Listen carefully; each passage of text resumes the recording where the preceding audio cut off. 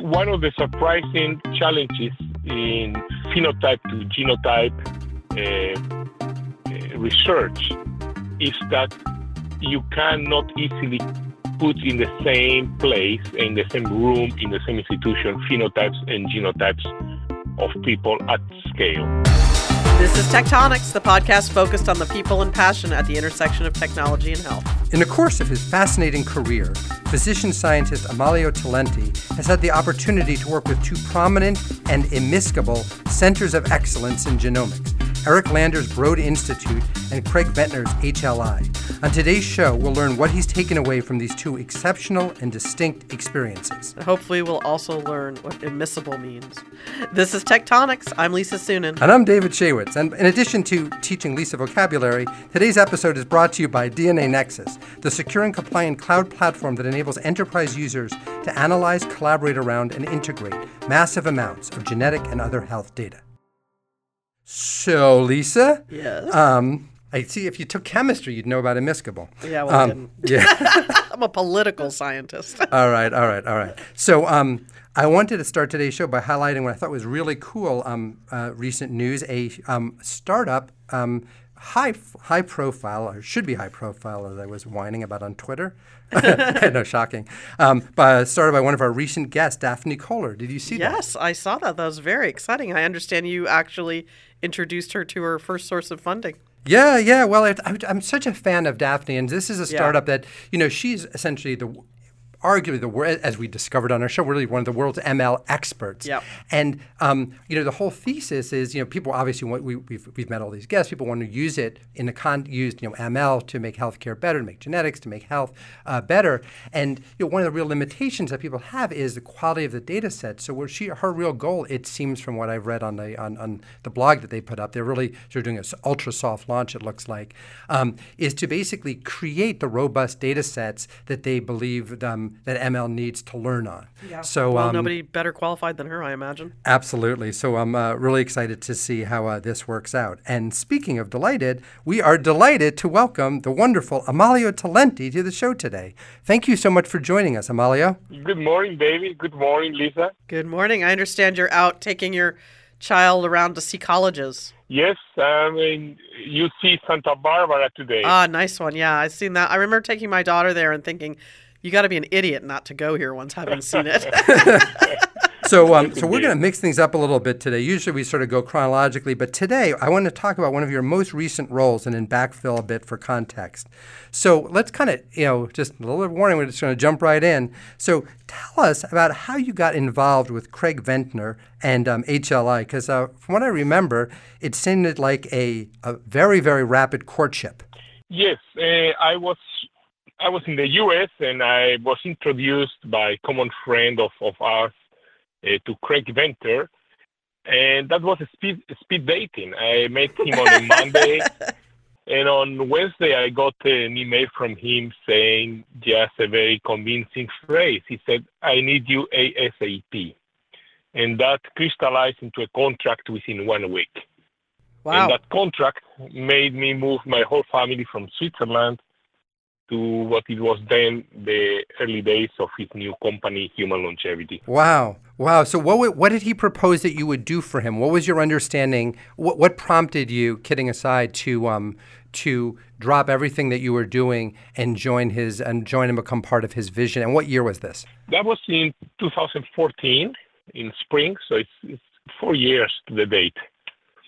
It's funny, I can tell you what made him excited about me, which is the weirdest thing that you can imagine. At that time, I had just finished a pet project, a hobby, where with a colleague of mine, I bought from Twitter company. I bought the stream of tweets on toxicity of HIV drugs. And I told him that you could buy Twitter streams for, I think it was $20,000 for many millions of tweets, all with the keywords that we were looking for.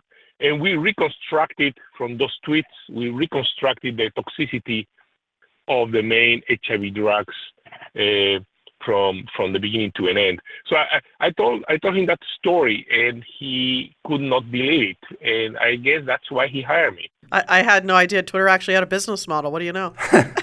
But what sounds interesting to me, I mean, this sounds sort of like an updated version of like Google Flu Trends, where they're trying to do search results to identify early flu. And here, what it sounds like is you're trying to you identified a way to use Twitter searches or Twitter mentions to identify potential AEs with drugs. Exactly. So he thought that was wicked cool. Yep, and I guess that's what landed me the job. Because I thought like you have this crazy title you told me, like head of functional biology, and you thought it was a great title, Yes. but you had no idea what it meant. And then you're a geneticist by training, but you seduced him with Twitter. Well, it worked for me and Lisa, so that's good. Yes, that's why you never know how things are going to end. Why did he think that was intriguing, and how did he see it being part of his vision? What was his vision? Well, I think his early vision for human longevity was something that today is very familiar. It is if you bring enough high quality quantitative data, you will be able to deploy machine learning. And we just heard it today from Daphne Kohler, a new adventure.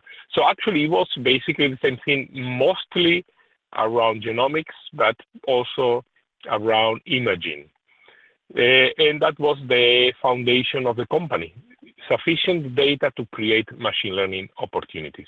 But wasn't the vision, the bigger vision, to basically maximize, extend life for people, and people largely of means, because it's a very expensive program? Yeah, that was a subsidiary thing.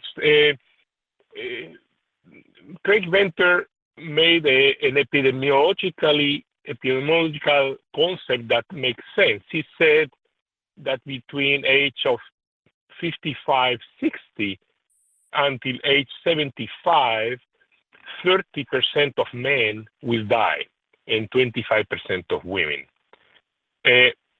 So it means that that targeting that early failure here meaning not being able to make it to 80, which is our longevity currently.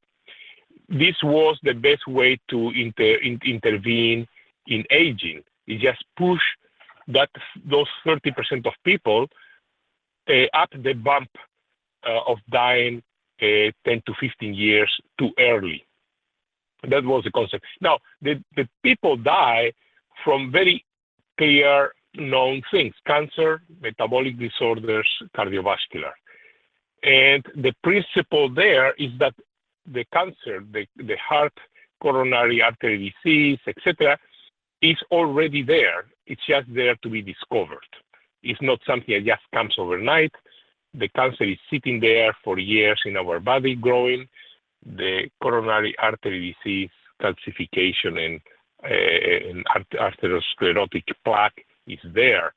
So Craig Venter, he said, the disease is there. All we have to do is discover it by technology. But isn't the truth really that knowing you have disease is nice and all, but it's behavior change that makes the outcome different, and thus, the medical side of it is only a small part, really. It's what do you do to get somebody to change their behavior and act that changes the course of that disease, it's particularly cardiovascular, metabolic. Yes, certainly. I think you can always argue how much of it will be correctable, how much of it is behavior, how much of it is actually epidemiological. I mean, you may well have the cancer, but you may not die of that. You may die of a secondary other problem.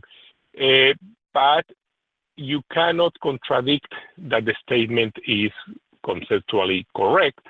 Now the question is whether technologies, by discovering things, are truly discovering something that needs to be intervened on.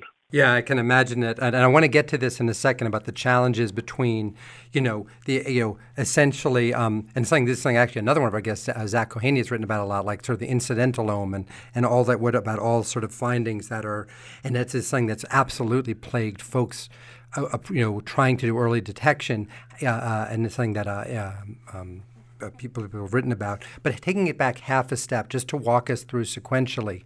So the ambition is to collect all, imaging data, genetic data, genopheno data.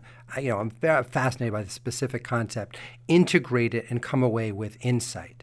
And then you said that early on in the efforts, they were confronted by reality, I think was your phrase. Could you tell us what you mean by that and then how they adjusted? Well, I think one of the surprising challenges in phenotype to genotype research is that you cannot easily put in the same place, in the same room, in the same institution, phenotypes and genotypes of people at scale. And that is because already institutions have difficulties transferring genomic data because of privacy concerns, and even worse, that joined to actual phenotypic or any data that may reveal too much about an individual. I think the surprise was to recognize that no matter how many machines you have, no matter how much technology or money you have, you cannot actually get the data to do the analysis. You couldn't get population level data. Is that sort of the issue? You cannot get population data level easily, except UK genomes that just went and did it. So even though there's been tons of discussion about the ethics of it, the consent of it, the security, the privacy, the risks to the participants, here we have somebody as pragmatic as the British just did it, open it, and it's been a tremendous resource of research in the last 12 months, which basically challenging the whole planet concerns about creating such a phenotype-genotype gigantic database. Right, because there's so much genetics concern. People are sort of like, oh, it's going to be end times, and then people like Robert Green, who's done the research, in many cases, it says that it hasn't. And haven't there been also other countries, in addition to UK Biobank, like Estonia and Finland? Estonia has created it, but it's been less open to outside research as compared to Iceland too, UK. Right? I mean, there's been academic research. The same thing with Decode and Iceland. They have a lot of data, but it's not been at the level of openness that UK has offered. And what about Finland? Because I hear that they keep working. I mean, Broad keeps highlighting the relationship with Finland. I imagine if the Broad is involved, presumably it's pretty open, or is that not accurate? I don't think it has the same level of access. It doesn't mean that you cannot enter collaborations, but you will, if you scout the literature, you'll see that now there is a UK Biobank paper every week of gigantic sizes, but you will not see the same thing with other countries. At one moment, I look at ethics consent and access consent to many places. Even though on publication looks pretty open, in reality it is difficult. I wonder, what do you think, stepping away from the medical side for just a moment, do you think that the efforts in the U.S. to create these massive data banks of genomic information are going to be changed by, what we just saw in the news about the Golden State Killer, with the genetic findings by the police that led him to this criminal? And you see all this stuff in the news now about, wait, if I knew people could find, my child who may have committed a crime, I might not want my genome out there, things like that. Do you think there's going to be a change and make it worse or harder to get these genetic databases together? I mean, it depends. I mean, there's many people and many societies that accept a loss of privacy for the good of security. And let's talk about video cameras and surveillance in public places. So for me, it's very unpredictable. many people would say, well, what's the deal? I mean, you are not putting in jail the uncle and the niece and the sister of the criminal. So you are not attempting any attack on the wider society. All you are doing is capturing a criminal. So it depends how people take it, whether they take it as a menace or as a perfectly functional system to identify. Actually, I do have another anecdote of this, because a few years ago, we did publish the risk for tier people, for tier persons, of exposing your genome together with other data. And this was when this was becoming a bit of fashion. So we pull out people who voluntarily place their genome and phenotype in the public domain. We map them to their social media, to their Twitter accounts, to their Facebook accounts, etc., everything we could access. And we actually mapped many relatives, and we could calculate the risk of diseases to the relatives just by using the normal Mendelian genetics. We can say, well, I know that this person exposed his genome and has a certain risk to, for example, Alzheimer. Therefore, I can calculate the enrichment for the relatives that I pulled out from their accounts, from the social media accounts. So this is not new. I mean, that we can spread information from the people that expose their data to the public, to their families. We can, I mean, theoretically, an insurance company could do this type of things where, as long as I know your risks, I can estimate how much it increases the risk of your relatives. That's fraught with interesting problems there. So we want to sort of go back a little bit, but before we do that, I just want to try to kind of put a little bow around your HLA experience, because it seems like after you initially had trouble getting all those folks, you try to recruit some in, like you're saying, with these sort of like executive physicals, and a lot of it was motivated also by this, it really does sound like an underlying sense of determinism, a sense that by looking at the genetics in particular, you're really able to determine features of people. And I know that two things that you focused on, you can sort of comment on either one, was one, you really very deeply believed in use of sort of the entire genome versus just the coding part, whole genome versus whole exome. And then your thought that even if people wanted to use just a fraction of it, using just the coding part isn't really the most efficient. People could use a little bit of a different part that was some coding, some non-coding, and get a lot more information. And then the other thing that you guys figured out was that if you there were a lot of aspects about people that you were able to predict, although this led to a misunderstanding, as I understand it, or a controversy, and this sort of famous paper about predicting face, which led to sort of this whole Twitter brouhaha. Just in I know you can't really characterize in a minute, but if you just take one of those aspects and say, what was sort of your takeaway from either the genetics or the face experience? So I think people will get excited listening about all the ramblings around predicting people's faces. I think you can predict traits, which is different to saying we can predict faces.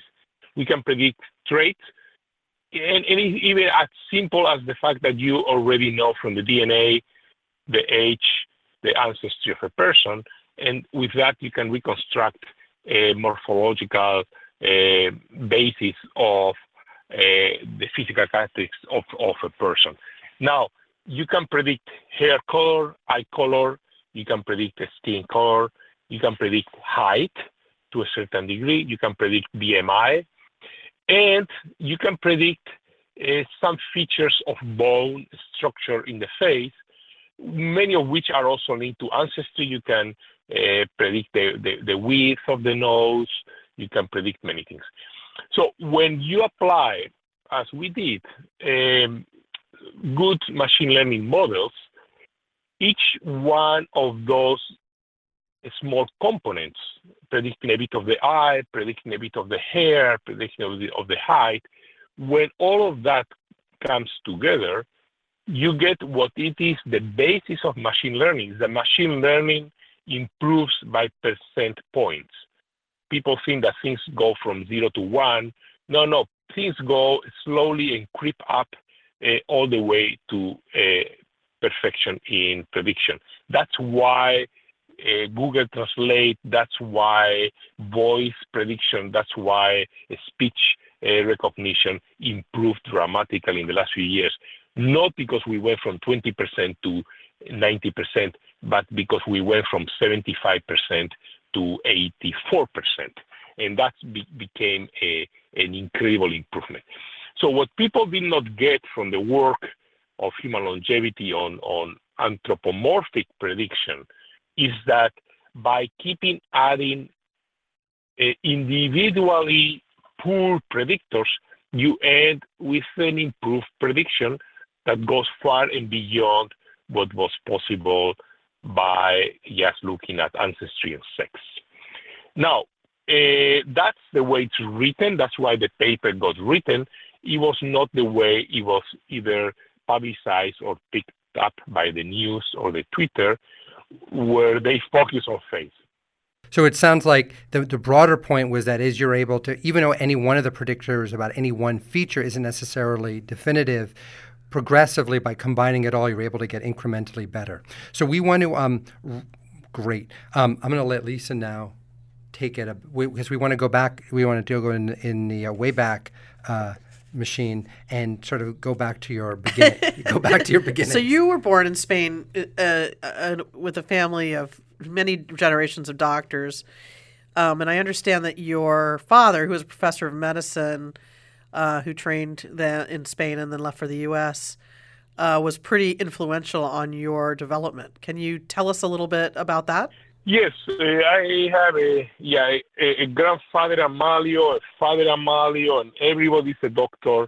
And the moment arrived, there was no way out, and was no escape of this fate. No idea what you're talking about. Predictive analytics were very clear here. So what would that feel like? I wonder. Spent one remarkable year at Mayo Clinic, and he thought that would be the place. I'm sure he was attracted by the fact that Rochester will calm and tranquilize even the most agitated juvenile spirits like mine. So he sent me to Rochester to cool off, and I was in Rochester, Minnesota for 7 years. Because you did the same thing. So you did your so similar to your dad, you did what you're talking about, as I understand it, is you did your pre-medical stuff in Spain, and then you basically went to Olmsted County, Mayo Clinic, where you, famous, legendary, and you first took a year there sort of as a fellowship, and then you, or pre-doc or whatever you call it, year, and then you did your internal medicine and infectious diseases training there, got all learned up, and then you went back to Switzerland for what you've described as some of the most pivotal work of your life, with really a discovery that's still used today. Could you describe your discovery of the multi-drug resistance genes associated with TB, super briefly, because we also have to get to your Broad stuff. Yeah, there was a unusual situation where there was the rumblings of multi-drug resistant tuberculosis spreading through New York. And when things happen in New York, that somehow brings attention. Multi-drug resistant tuberculosis was I blame the globalists, but yeah. It was well known and was always there, but it was only when it really spread through New York, through the HIV communities, that became a very concerning public health aspect. And by chance, I was looking at the properties of accelerating tuberculosis diagnosis, because the tuberculosis diagnosis was extremely slow, was weeks waiting for a positive culture. And I said, I'm going to do that. So I analyzed, and then by chance, very rapidly, I identify in sequence the molecular mechanisms for 3 of the 6 main drugs for tuberculosis, which today I realize that was an accomplishment, but in those days I thought it was just business as usual. I was surprised that people treated me like I was doing a great job, when I thought that it was normal. And that's today's probably my legacy, is that when you get diagnosed today with tuberculosis in the world, they will do a test that is based on that early days of my career. So I'm very happy about that. How does that feel? I mean, that you made such a contribution to medicine. Is that something you're really proud of? Do you think about it? Do you talk about it? No, but it's true that it makes me realize that you have to do at least one thing right once, and it's impressive. It's impressive how much you get out of it, of saying, I've done it. I've been let's say I've been successful once, and I had my 15 minutes of fame once, and it's great. It's a great feeling. So ultimately, I assume everything is just prelude for your. So you did that. You spent. You went to Einstein back in New York for a bit on TB. Went back to Switzerland to take care of HIV patients, with sort of switching your focus from the bacteria or from the pathogen to the host. And then ultimately and then that got you interested in long-term non-progressors with HIV and the genetics. And then you wound up at the Broad. And I'm really interested in both what you did at the Broad, but even more how you now, in retrospect, contrast your experience at the Broad. Maybe you could almost wrap up with this, with what you learned at the Broad, how that contrasted, because the Broad and the HLI folks, doesn't seem to be a lot of love lost between them, but you seem to have gotten, you described your experience at the Broad Institute as one of the best years of your life. You loved it. But you also really liked your experience at HLI. So I'm just sort of wondering, what was the Broad like, and what did you take away from the similarities and differences between the Broad and approaches of people like, Lisa's corrected me, Venter? So there's something that fascinated me from the Broad, and there was the glass door. And this is a kind of a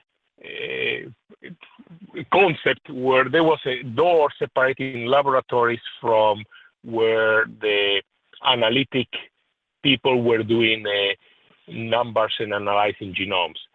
At one side of the door, there was incredible precise laboratories, and I remember one of them was using then the Toyota system, where everything is labeled on the desks. That means there's a place that says pipette, and there's a place that says computer, and a place that says buffer, and that's what makes a place incredibly proficient and swift and quality controlled.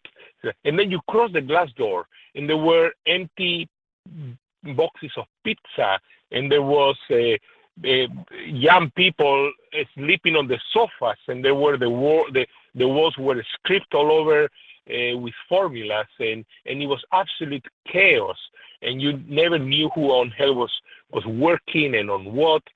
And for me, that was an amazing eye-opening, that you need a freedom for innovation, and you need a strict Cartesian structured environment for production. So that was my great lesson at Broad. If you get both aspects organized, you may have success. Innovation has different rules from production. So, how do you make those two cultures collaborate to translate something into reality? Because that cultural thing is really tough, right? That's why there's a door. That's a door. Keep them separated. Don't let them contaminate each other. Yeah, but if nothing ever goes through the door, nothing ever progresses. No, but I know that you're kidding, and the whole point is that the traffic through the door. But no, really I'm really interested in your response to Lisa's question. I've written about the topic, about the imiscible cultures, but I'm curious as to approach that seems to be solving. How do they break the glass door? So one part is supposed to produce perfect data. You can call it perfect product. You can call it to wherever. And the other one has to do the magic on that new production. But you cannot produce crappy data, and you cannot have a rigid innovation research. Which means that you need rigidity, but you have to put it on the correct site, and you need innovation, but you have to put it on top of the correct people. So do you have to do like desensitivity training for the two different groups? Do you have to let them, mingle together over actual pizza once in a while to respect each other's ability to work despite their different focus, ways of doing it? Yeah, you may not even need to have too much of contact between the groups to tell you the truth. I mean, everybody lives in their own environment. You just have to be aware of what is the expectation from each group. So Amalio, if I'm hearing you right, another way of phrasing what I think you're saying is that it makes a lot of sense to tailorize the data generation experience, but you definitely don't want to tailorize the innovation, Yes, exactly. Innovation initiative. No, when you come with that experience and then you reflect on companies, human longevity or others, you will get a flavor of that. If you contaminate the execution of a company with crazy innovators, you may put in peril the productivity of the company. And vice versa. If you make a company that is so structured that makes innovation almost impossible, you will not be the next big thing. So the lesson of broad, I kept it with me, and my experience now in industry shows that model matters, at least in biotechnology, at least in these innovating sciences. You cannot break somehow those rules of execution and innovation and the different rules. And how are you carrying that through now at the Scripps Institute? What is your role there, and how do you bring this thinking to life? Scripps is pretty new to me. I'm trying to learn now the possibilities. I have a mixed appointment. One part of my appointment is a normal professor appointment where I'm supposed to do research on whatever I want and getting my own funding. And the other one is to improve, support, develop data sciences for the institution. And that probably, if I were to achieve something there, could probably be my best contribution to the institution, because no institution like Scripps that are very exciting with tremendous chemistry, immunology, etc., is immune to the problematic of data generation. We can generate so much today, and there is a bottleneck in usage. So basically, we go back to the same principle. Somebody will produce the data, and somebody needs the innovation in the organization to execute on it. And Scripps, like most pharmas, to be honest, are extremely worried that there is no system, there is no training, and there's no personnel in place to soak the data and the possibilities associated with those data across institutional systems. So if I walked into your office, which side of the glass door are you on? Unfortunately for me, I tend to be on the side of the innovation, which is not very good if you are on executive positions. That's depressing. But there's so much you can do with yourself. I mean, you cannot split yourself with a glass door through your middle half. But I tried. Oh, that's fantastic. Amalio, it is always lovely speaking with you and inspiring, and just fantastic. I'm so grateful that you've spent a little bit of time with us this morning, and we're both wishing the best of luck in what you're doing now and whatever you'll do in the future. Such a pleasure to talk to you, Amalio. Thanks, Lisa. Thanks, David. All right. Well, that was Amalio Telenti, who is now professor at the Scripps Institute in La Jolla, previously chief scientific officer, I believe, of HLI. Wow, I loved that glass door conversation in particular. We heard about the glass ceiling, but the glass door was really fascinating, and the sort of the question as to whether you should keep that door open or closed, between the chaos of innovation and the precision of science. Well, I think I might phrase it differently and say not so much the precision of science, but I think that what we've seen, even a lot on our show, is that in order to make good use of the data, it really helps to have high quality data. I mean, we heard Right, you argue sure, the other of thing course. that let's just put a ton of stuff in a vat and stir it, and there's some stuff you can get out. But it's interesting how even in all this big data era, we're seeing a little bit of a movement, I think, or a recognition of what Bill Crowley has always talked about at Mass General, sort of this expert in clinical research that has always emphasized the incredible importance of ultra high quality data, and that being incredibly important. And that's what we've really seen with Flatiron, with Amy. Yeah. That's what we've seen with Daphne's Sure. company. And that's the point that he was making here, that before you can sort of start doing all this fancy footwork on the data, you have to generate the data in an ultra robust. You're looking so skeptical. I'm so skeptical because here's what I really believe in the end. You can have all the data you want. We have plenty of data now. People don't change a lot. So when you can tell somebody they're going to, look this way and have cardiovascular disease and all that, but getting them to actually do something about it is so hard. And I think the science conversation often leaves that piece out. Okay, I agree with you. I would say they're both true. I would say, but true. I would say that it's necessary but not sufficient Fair in enough. terms of the, and even figuring out, and I would say even for some of the behavior change, maybe as we have more precise measurements or understandings, maybe we'll be able to gain some subtle insights into how to inflect that. Yeah. Although I really did like that Tom Getz article about how we yeah. can't stand any more badges. I know. We'll try to have a link to that. Please join us next time when our guest will be Matthew Stout, CEO of Applied VR. Please remember to rate us on iTunes and help other people discover the show. You can follow David's writing at Forbes. And you can follow Lisa Sunin at venturevalkyrie.com. We're grateful to our sponsor, DNA Nexus, the secure and compliant cloud platform that enables enterprise users to analyze, collaborate around, and integrate massive amounts of genetic and other health data. Tectonics is produced by Connected Social Media and recorded in Tectonic Studio B in Mill Valley, California. Hasta la próxima. Adios.